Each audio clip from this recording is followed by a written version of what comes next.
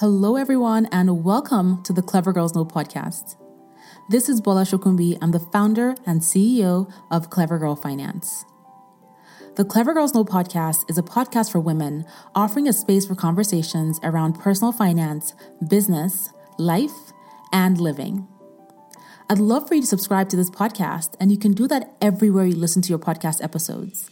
And if you love what you listen to, head on over to iTunes and leave a review so that other amazing women just like you can find this podcast as well. I'd also love for you to stop by clevergirlfinance.com. We have new content on the blog multiple times a week. We have over 30 plus free courses.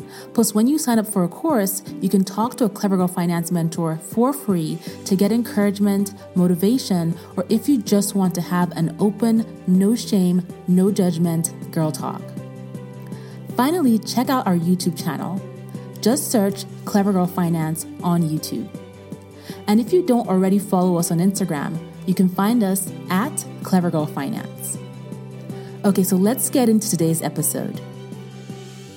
Today's episode comes from the audio of a video that is on the Clever Girl Finance YouTube channel, and it is for anyone who is currently in a space where they find themselves struggling with their budget and they need some tips to figure out how to make their budget work better for themselves. If you'd like to watch me as I go over this topic, head on over to our YouTube channel at youtube.com/clevergirlfinance or just search Clever Girl Finance on youtube.com.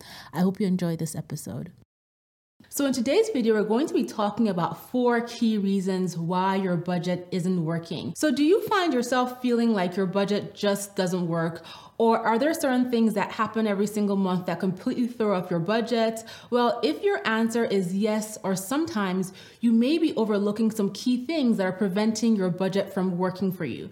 So let's talk about those 4 key things or 4 key reasons why your budget is not working. Number 1, you hate what your budget is called. The name budget is intimidating. It makes you feel all kinds of emotions.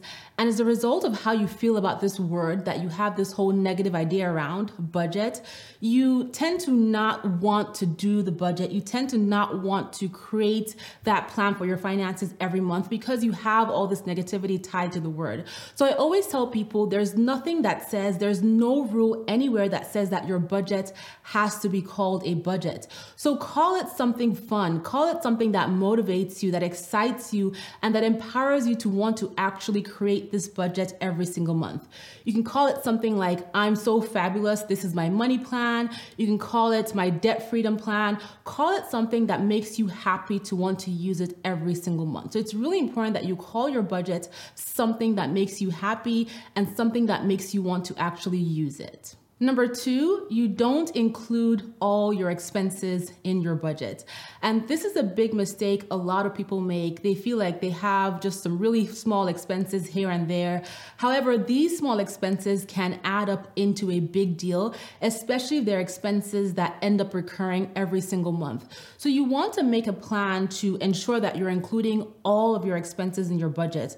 And you can do this by going through your old statements, going through your last month's statements or your last 3 months of statements to determine what those small expenses are, but that you have coming up, every single month to make sure that you're including those expenses in your budget. Number 3, you use the same budget every single month. This is another reason why your budget may not be working because you're assuming every single month is going to be the same. However, no 2 months are exactly the same, and this could also apply to your expenses. You may have some one-time expenses that come up in one particular month, or you may have some recurring expenses that only last for 2 or 3 months. And so you want to take some time out a few days before the beginning of each month and just look over your budget and add on any upcoming expenses that you know are happening in that month. That way, it's not a surprise when you have to pay that bill, right? Because you've already included it in your budget. And number 4, you don't factor in your fun or guilt-free money into your budget. So listen, budgeting is not just about curbing your expenses and saving money. You want to be able to give yourself some breathing room within your budget to do the things that make you happy, to do the things that bring you joy. And it is perfectly fine to spend money on the things that make you happy as long as you plan for them and can accommodate them within your income every single month.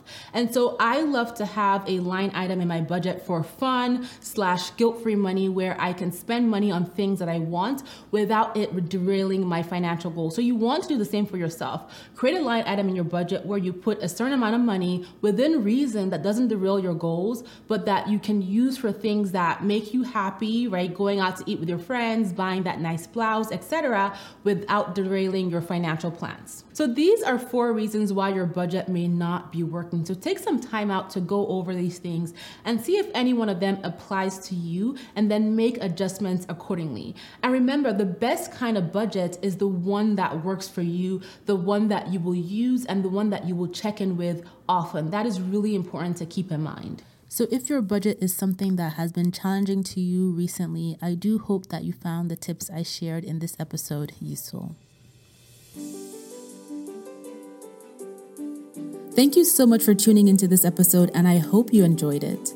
If you've loved the episode but you don't yet subscribe to the podcast, you can do that everywhere you listen to your podcast episodes, and head on over to iTunes and leave a review so other amazing women just like you can find this podcast as well.